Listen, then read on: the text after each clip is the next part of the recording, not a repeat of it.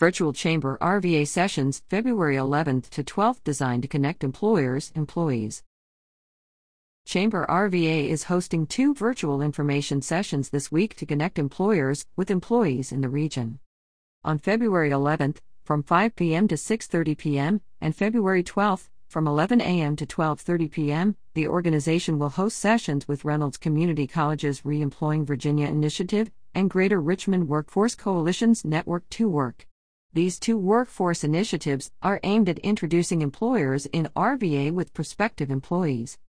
Reynolds's REV initiative focuses on 5 buckets of programs, according to Dean of Students Wendy M. Bolt, including healthcare, information technology, skilled trades, public safety, and early childhood education. The Virginia Community College system received $27 million in funding to help Virginians who lost their jobs during the COVID-19 pandemic. At Reynolds, officials ensure that students who are eligible are receiving these funds and that they're getting the training they need to expand their career opportunities. What we wanted to do with this Reynolds REV initiative that we'll be talking about this week is 2 things: to help make sure that students are receiving these REV funds and providing them with a lot of support related to their career, Bolt said.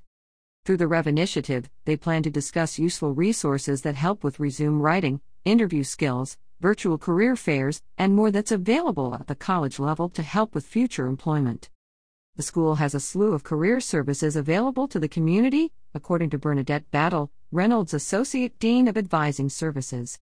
After talking to a number of students, Reynolds officials found that they often felt too inexperienced or that they could not find opportunities.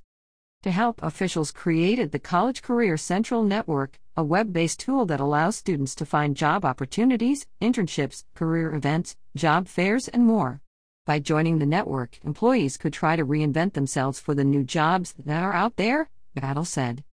The Greater Richmond Workforce Coalition's Network to Work initiative is creating a reliable talent pipeline by opening up opportunities for unemployed, underemployed, and other workers in need of livable wages.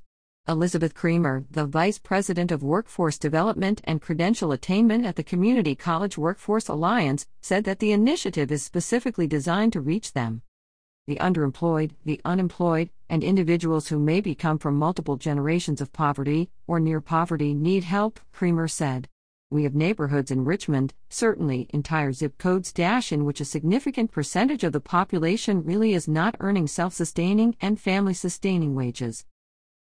One way that Network to Work reaches these communities is through the use of neighborhood ambassadors who work at various workforce programs in RVA and are recruited to concentrate their focus on job services, education, and training opportunities in underprivileged communities. Brian Davis, the director of the Capital Region Workforce Partnership, said that recent funding has also supported plans for outreach. We have received some grant funding from Capital One that is going to enable us to do some professional marketing efforts and outreach as part of the Network to Work initiative, Davis said. Sheraza Nelson, Chamber RVA's Director of Workforce Programs, summed up the purpose of the virtual information session simply: the Chamber is an organization of business leaders who essentially want the community to continue to grow by developing new business leaders, Nelson said. We want to make sure that Virginia is the leader in business and business opportunities.